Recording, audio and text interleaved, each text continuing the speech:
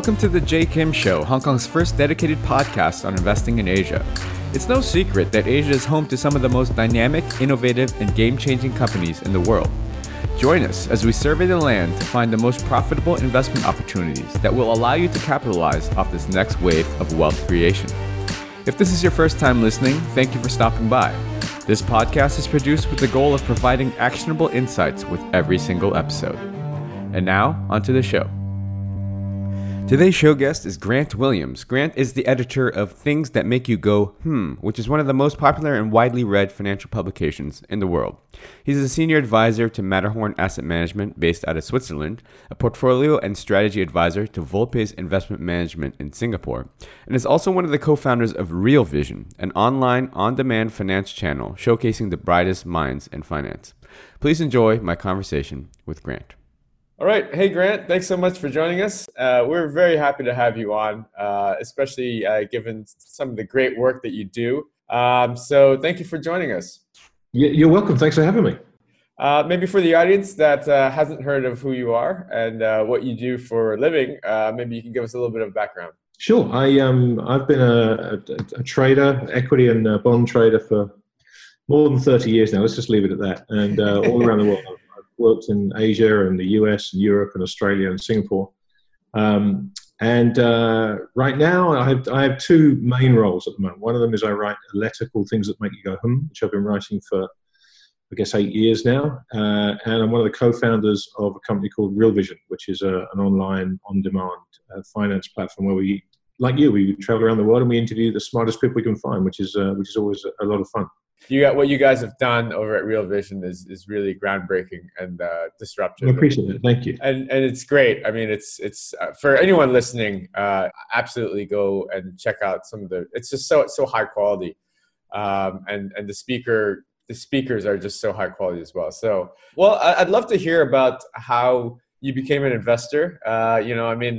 It's funny. I like asking different speakers about how they started off their journey, and a lot of times it's less intentional, more of kind of I just kind of ended up doing this sort of thing, and then it led me down this path. I'd love to hear a quick story on how you got into investing. Yeah, sure. Mine was very deliberate. I had an Uncle Harry who was in financial markets, who was my hero. I just thought this guy was just the coolest guy. And I had no idea what he did, but I wanted to be like Uncle Harry. And it turned out he was a foreign exchange trader. So that's whatever foreign exchange was. I had no idea what it was, but that's what I wanted to be. And so I kind of educated myself about finance and actually went into equity markets instead of foreign exchange. But literally, I wanted to be like Uncle Harry. And it's been 30 plus years, mostly in equities, but also some time in bonds. But it was just seeing one of these larger than life characters who was super fast, super smart, and always seemed to have an answer for everything. I kind of figured, you know what, I want to be that. And of course, when you get into the business, you find out that you don't have an answer for anything. You just have to figure it all out when you go along. So I think Uncle Harry pulled the wool over my eyes, frankly. Yeah, that's right. Absolutely. So what is your sort of investments framework or methodology? I imagine you're still an investor today. And people's styles change somewhat over time as they learn more about investing. I think if you come into the business with, say, a mentor like an Uncle Harry or that teaches you specifically about effects or something like that, you might be geared or tilted towards going that method. Just curious on what your framework is. Yeah, one of the best things that happened to me in hindsight in my career was I started work shortly before the '87 crash, and so I was in the Japanese markets at the time, which were just going up every day. So we were in this crazy blow-off phase of the Nikkei. It was crazy. I mean, the markets would go up every day. So you got this kind of otherworldly sense that nothing could ever go wrong. So to come in one morning and find the market fall 22% in a day, having that happen so fast when I really didn't know what I was doing. I was kind of figuring it out as I went along. But to have that happen to you and to sit there shell-shocked thinking, what just happened, was a phenomenal lesson to learn. And I think having traded what in hindsight I realized were egregiously overvalued markets, to see what can happen to those sort of markets. I think I just evolved almost naturally into a value investor. I look for value. I look for things that if the market does get cut in half, I don't mind owning. So that's really kind of guided my investment over the last 30 years, which is why today, this environment we're in, I find a very difficult one to navigate because I struggle to find value. And, I gradually sold all my equity positions, and I've sold the last ones, I guess, almost a year and a half ago now. And I've sat in cash and some bonds, and I've got a decent allocation to gold because I've been expecting to see a correction and some value emerge, but it hasn't happened yet. And I'm comfortable with that. I don't lose sleep sitting there in cash. I don't feel like I'm missing out on a rally because I just don't see the value there. It's funny when you're describing the Japanese market. I had to think for a second. Wait, are you talking about our current equity market, or are you talking about? No. I'm talking about the twin bubbles in the late '80s. Exactly. So it's very uncanny because all the same exact same ways you're describing it could very well be used for our current situation right now.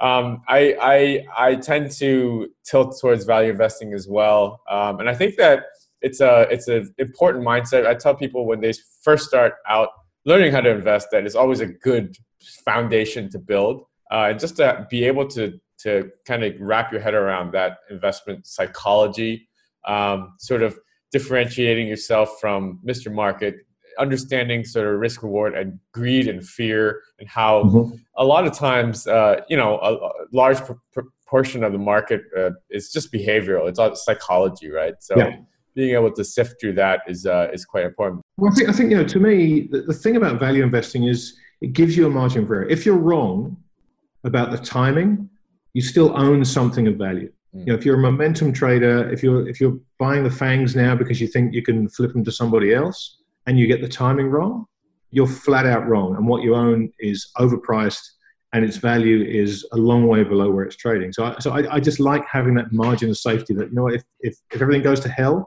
this is a good company throwing off decent cash. It's got a sound balance sheet, and there's value in that if I hold on to it. Yeah, absolutely. And part of it, I guess, also has to do with the investor's personality. There's a lot of very successful momentum traders that have made a lot of money in the last 18 months where we've been sitting in cash. The value camp's been sitting in cash, sitting on their hands. And if you can sleep at night as a momentum trader, it's often said that a large amount of money is made in the 8th and 9th and late innings of a long bull market. So, if you can sleep at night, with your trailing stops, then by all means, right? I tend to favor your approach. I'm completely happy sitting in cash at this point. So let's actually talk about, this is a bigger picture that we've kind of delved into. We're at a very interesting time in history, with the sort of abnormal interest rates that have essentially caused somewhat of a problem in the markets as I see it, and as I'm sure you do as well. And against that backdrop, there's also this larger theme of sort of de-dollarization. I'd love to hear your thoughts just on, without going down too much of a rabbit hole about the dollar. But you do put out a lot of good work on your newsletter, and I've heard you speak about sort of this big shift that's happening in the background. So maybe we can start there and give your thoughts on that. Yeah, I think what you've seen for the last sort of 3, almost 4 years now, if you've paid close attention, there is a fundamental shift going on in the global monetary order. And what began with Bretton Woods post World War II, and which ended when Nixon closed the gold window in 1971, you've had this pure fiat regime where the dollar has been unparalleled in its hegemony. It's been the world's reserve currency. It's had primacy the entire time. And it's been very, very strong. Now, what we've seen in the last 10 years or so, since 2008 certainly, is this increasing reliance on inflated balance sheets, the printing of money, the expansion of the US debt. All this has kind of gone to undermining confidence in the dollar. Now, it maintains its confidence simply as a lot of people refer to it as a clean as dirty shirt. But there's a new regime emerging if you look very, very closely. And what's happening is the main reason behind the dollar's primacy has been the petrodollar system, in which the Saudis agreed to only sell oil in dollars back in 1971 in return for arms sales and protection. And doing that, forcing everybody to buy oil in dollars, meant every country in the world had to have, certainly all the oil importers, had to have a healthy balance sheet of FX reserves, mostly denominated in dollars.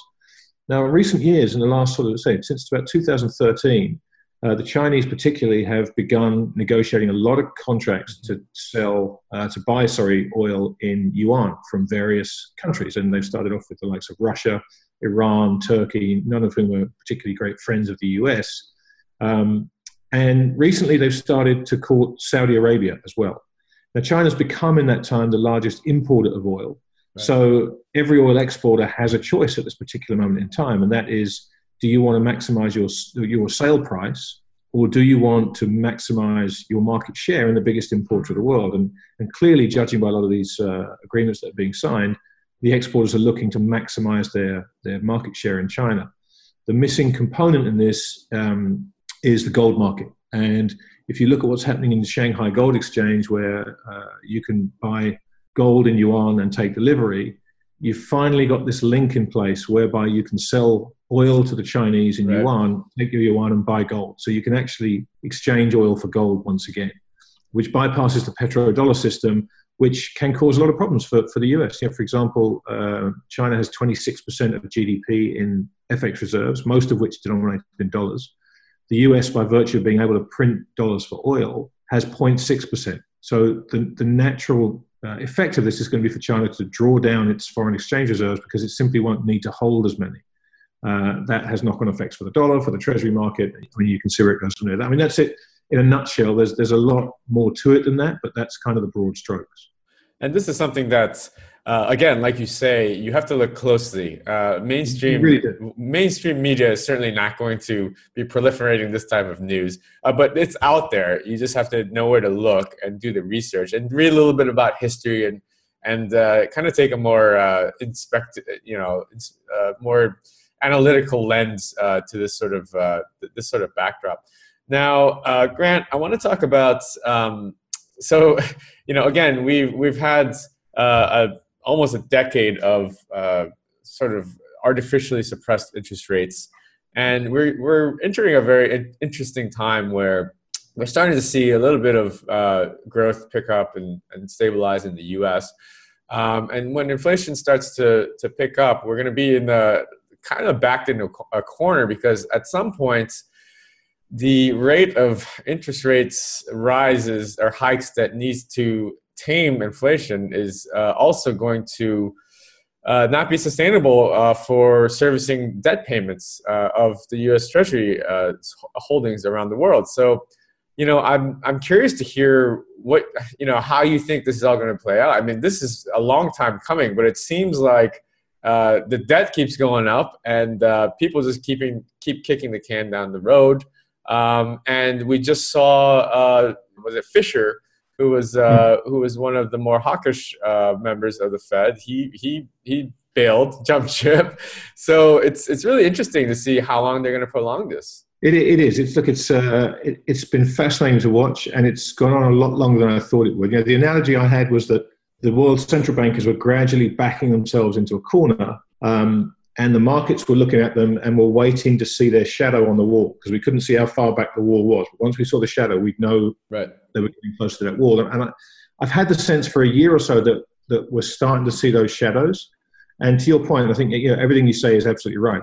They're in this position now where they have to try and raise rates, because I think they realize that with an expansion that's 98 months long in the US, chances are we are going to find a recession sooner rather than later.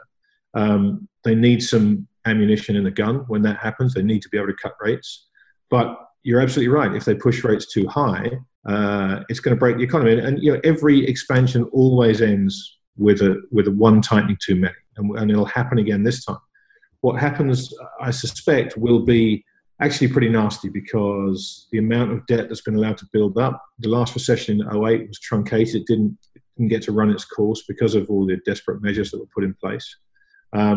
So I do worry. I worry about what happens when the next recession comes. And the other problem, which is rather a difficult one, is if we say that 2% growth in the US, for example, is now good, before that would have been pretty poor.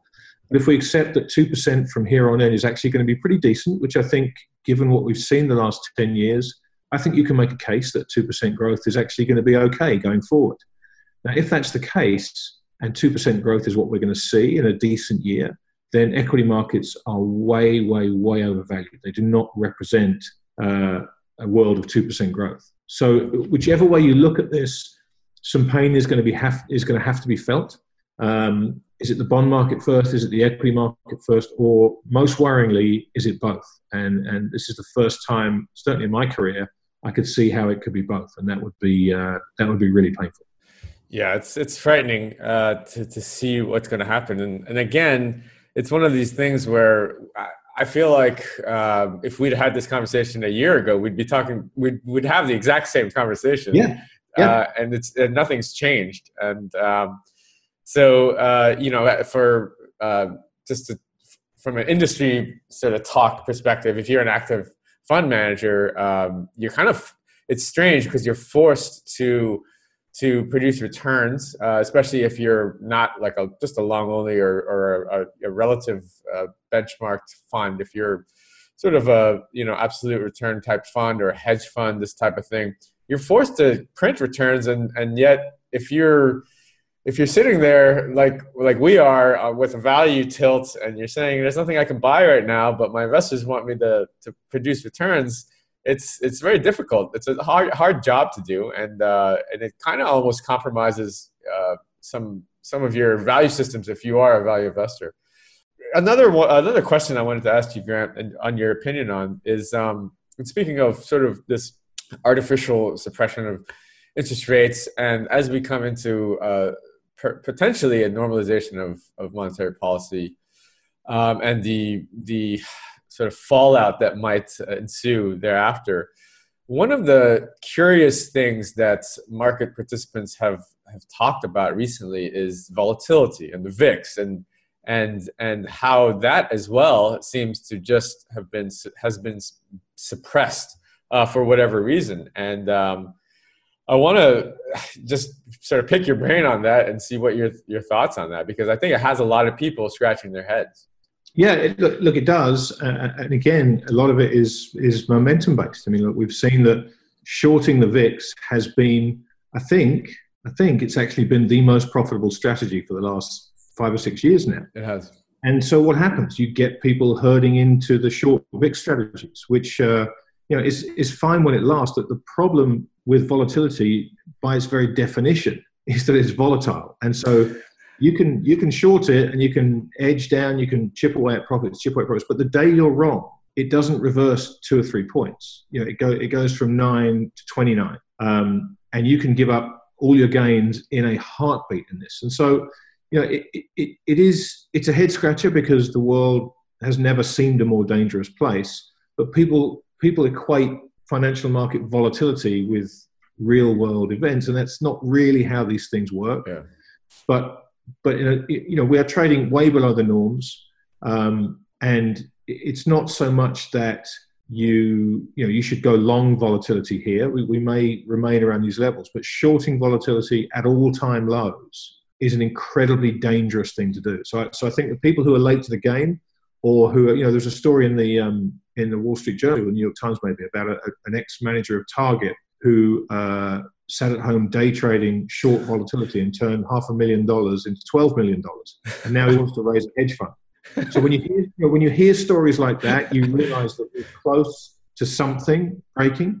When guys like that are, and look, hey, good luck to it. I mean, if you can turn $500,000 into 12 million, fantastic. And if you can walk away with it in your pocket, even better. Yeah. But when you hear stories like that, where guys are being attracted to short volatility because it's a winning strategy, that's a very, very dangerous sign. And I don't think there's a more dangerous thing, asset class to make that bet in than volatility. I love hearing those stories, actually, because they have to make me laugh. I mean, you hear a lot of those right now with this whole crypto craze that's happening. It's kind of the same thing, I think that's you like the one or two people out there that actually got lucky, and we don't even know, like you said, if they actually colored up, so to speak, or if they could walk away with that type of profits. I mean, it could all just be paper gains, but those stories always make me laugh. Grant, so in 2008-ish, I believe, after the financial crisis, you started your newsletter blog, Things That Make You Go, which for the audience out there, it's one of the best markets newsletters out there that comes from sort of it's an institutional grade product, because I know you have a lot of institutional readers as well. But it's also very geared towards just the private investor as well, which is, I think, why it's such a strong product, and it's done so well. Maybe you could talk to us a little bit about what made you want to start writing that to begin with. What made me want to start writing? I have no idea. I must be crazy, but it was. Look, it's to our previous conversation about volatility. We live in times that are bewildering often. There are all kinds of things happening. There's so much news and so little information, and I wanted to try and cut out some of the noise, get to some of the things that I thought were confusing, but the title of the letter suggests it's really just things that kind of make me think. And I talk about everything from bonds, for asset classes, bonds, quantities. I'll talk about different countries. I've written about Australia and Switzerland and Japan and all kinds of things. But it's really an attempt to kind of pick out a theme, a story every couple of weeks, and walk through the kind of absurdities of it. I wrote recently about the Swiss franc, the Swiss National Bank's balance sheet. The Swiss National Bank is now one of the biggest hedge funds in the world, owning $80 billion of US stocks. And just to try and explain to people how that's come about, why they've done it, and what potentially it might mean to the broader markets. And I try and do it in as accessible a way as I can, with some humor, and just make it easy to read. But it's I'm very serious about everything I write, right. But I try and do it in as entertaining a way as I can, because this stuff's hard. It's complicated to get your head around, and so if you can lighten it up and simplify it, I think it's in everybody's best interest. I think that's one of the keys of newsletter writing. I think that if coming from institutional backgrounds, we've seen a lot of that sort of stock sort of research that gets put out, and a lot of it is quite frankly not good. First of all, second of all, it's just really dry, and it's just it's like reading these. It's almost like reading industry reports where it's just so boring, and that's why I love your newsletter, which I subscribe to. And it's like a real person that is looking at real markets in just a regular way. Not trying to sound more complicated or sophisticated, which often research analysts on the sell side try to do, right? So, well, thank you. I appreciate that. So in addition to that, Real Vision, like we mentioned at the beginning, is also a great product that you guys you and Ralph put together. Maybe you could talk a little bit about that as well, and what it sounds like it's on a similar vein that when you might have been feeling the need to voice your opinions on the markets when you started your blog and your newsletter. In the same way, it seems like Real Vision was a way that you guys could express sort of market views, but in a better way that is not clouded by the mainstream media. Yeah, the idea behind Real Vision was actually very, very simple. Raoul and I were both kind of disappointed in the way that 2008 was portrayed in the mainstream media, in that no one saw it coming. It was a complete bolt out of the blue, which was not the case. It just simply wasn't true.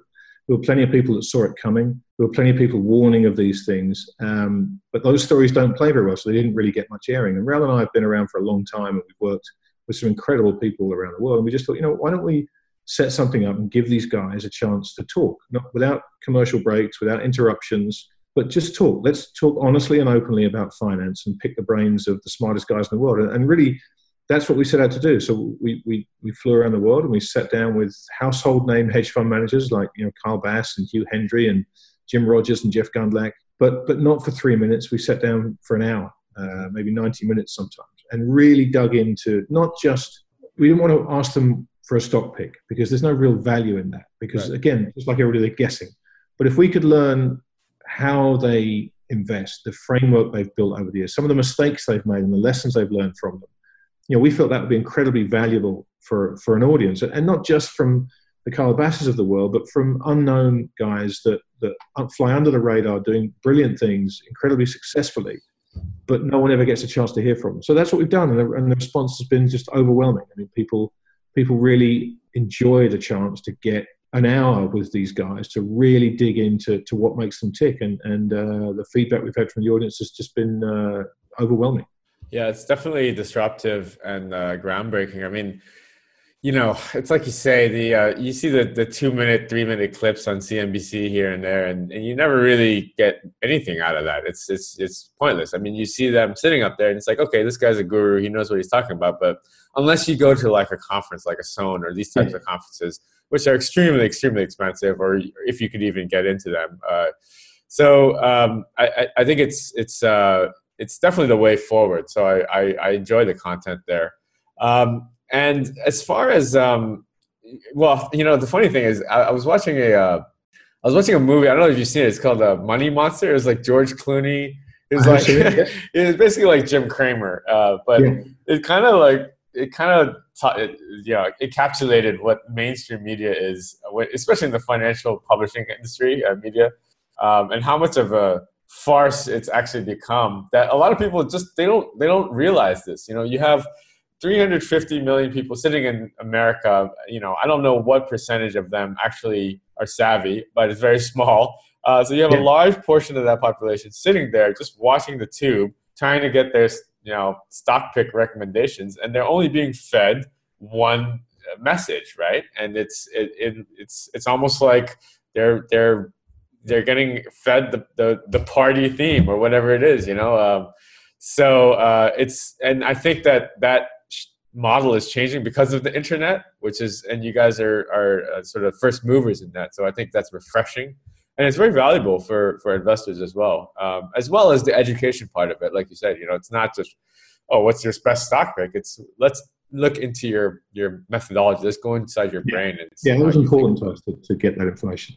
Grant, thanks so much for sort of taking the time today. Our last sort of topics that I want to talk about are about Asia and about China. And you've worked obviously in the region for a number of years. Japan, you mentioned earlier. I know you spent some time in Hong Kong, and you spent some time in Singapore now, consulting with advising some hedge funds and this sort of thing. Maybe you could give us your outlook on Asia, China specifically. China is on every investor's radar at this point. I think anyone that's smart enough has that China on their radar and trying to figure out how they can have access, exposure to it, how they can play China. So maybe you could give some thoughts on that. Yeah, look, I think you have to have China on your radar. It's the second biggest economy in the world. It's impossible to ignore. The problem with China is the problem that there's always been with China, and that there's just enough opacity to not really know what's going on underneath. It's such a huge, disparate country, disparate economy. So you have to pick and choose where you invest very carefully. I have severe concerns about the shadow banking system, about this enormous amount of credit that's been pumped into the system in China. And I think when that goes, it will be of a magnitude like which we haven't seen before. But that's not to say it couldn't last a lot longer, because there is that opacity and there is that sense that the Chinese can do things perhaps that other countries can't get away with at this point in time. So, I'm very cautious about China, very cautious indeed. I think broader Asia, I think there are some fantastic investment opportunities. Places like the Philippines, I think, is a great investment opportunity. Some of the smaller markets, Vietnam, I still think you can find value there. Indonesia as well. There are great micro stories on an Asia level. The big problem that I think you have to keep one eye on when you're looking at Asia is the dollar. It's as simple as that. If the dollar turns around and strengthens again, I think it may do in the short term. But I've gone from a dollar bear to a dollar bull, and I'm back to bearish on the dollar now over the longer term. But it looks at the moment, from a technical perspective, that we may be setting up for a bounce in the dollar. which is going to put pressure on Asia. Yeah. But as goes the dollar, so goes Asia. So if we do get to see continued weakness in the dollar, I think it's going to be a fantastic tailwind for Asia. That's my base case, over the next year. But it certainly won't be without its counter rally. So I'm watching for those very, very carefully. Interesting. What you say about China is so true. I mean, I've been in Hong Kong for 12 years now, and I've had my fair share of pitfalls and investing mistakes. Particularly in, like you say, China is such a huge country, first of all. So even within China, the different regions behave differently. So it's hard to just say China and blanket the country like that. But again, the market reacts very differently. You have a strange market where a lot of companies don't trade on fundamentals, which makes it very difficult as an investor. And then on the other hand, you have a stock market whose participants are 80+% retail. So in theory, the institutions should be able to generate alpha and take advantage of that, but they oftentimes still struggle because none of them have actually figured it out. So it's like you say, I shy away from people that claim to be China experts, because I've actually, even people that have been working there, Chinese locals, and the real ones that are on the ground, there's very few that actually know what's going on. My piece of advice usually to investors is, first of all, you try to do your work, but also don't think that it's something that you can just, like any other market, trade with that level of understanding, because it's just a very different monster. That said, I'm long-term very bullish on China, and I think that the second largest economy in the world, which is on pace to be the first at some point. And if you take into account this de-dollarization theme that we talked about previously, I think China definitely has a place on the global stage, and they're rising. So it's certainly something to look out for. Grant, any final sort of thoughts on markets, say, from here and 6 months out? I mean, like I said, if we had this chat a year ago, we probably have had the same conversation. Any sort of data points that you're watching closely that might end this bull market rally? Well, look, this time of year, for whatever reason, seasonality, whether you believe in it or not, it has been shown to be incredibly important. And September, October are the 2 months of the year that you really want to try and get through before you can kind of sound any kind of all clear. And I think the debt ceiling, they've got through that, but it's just pushed it back into December. I'm very nervous about the next couple of months. There are a bunch of things happening. Fisher stepping down, I don't think is a good sign at all. Generally speaking, when guys in positions like that step down out of the blue, it normally means they've seen something that they really don't want to be a part of. If you think about the timing of Alan Greenspan stepping down, a matter of days shy of becoming the longest-serving Fed chairman, that was a big heads up to a lot of people. So I'm nervous about September, October. I think they could be some very tricky months when people come back. It's been the quietest summer I think I've ever seen. Absolutely. And when volume comes back, volatility could come back. And from these low levels and with all the things going on in the world, if I'm an investor, I'm maximum cautious the next couple of months until I see North Korea die down, until I see volatility find a level, until I see the kind of wobbles in the bond market settle down. I just, again, going back to that value bent of mine, I don't see value right now. I see a lot of potential pitfalls, and I'd rather just sit quietly and watch until I see a point where I'm more comfortable jumping in. And I don't think that's going to happen in September, October, something. I agree with you 100%. So Grant, thanks so much for your time today. It's been great chatting with you and hearing your views on the market and such. What are there exciting things that you're working on these days? Anything in particular, personally, or for either your blog or Real Vision, or any interesting projects that you'd like to draw the audience's attention to? Yeah, look, we've just launched the second season of our free podcast, Adventures in Finance. You can find that on iTunes. So it's a Real Vision podcast. And I would just suggest your readers take a look at Real Vision, realvision.com. If you want to check out my letter, that's TTMYGH. That's things that make you go, .com. And if you've got any questions, just drop us. I'm on Twitter at TTMYGH, and you can find Real Vision there too, at Real Vision. And we're just trying to broaden that financial community and try and get as many people access to as much information as possible. I think that's so crucial right now. Absolutely. Well, thanks so much, Grant. Appreciate it. And we look forward to catching up with you soon. You're welcome. Thanks for having me, Joe. All right. Take care.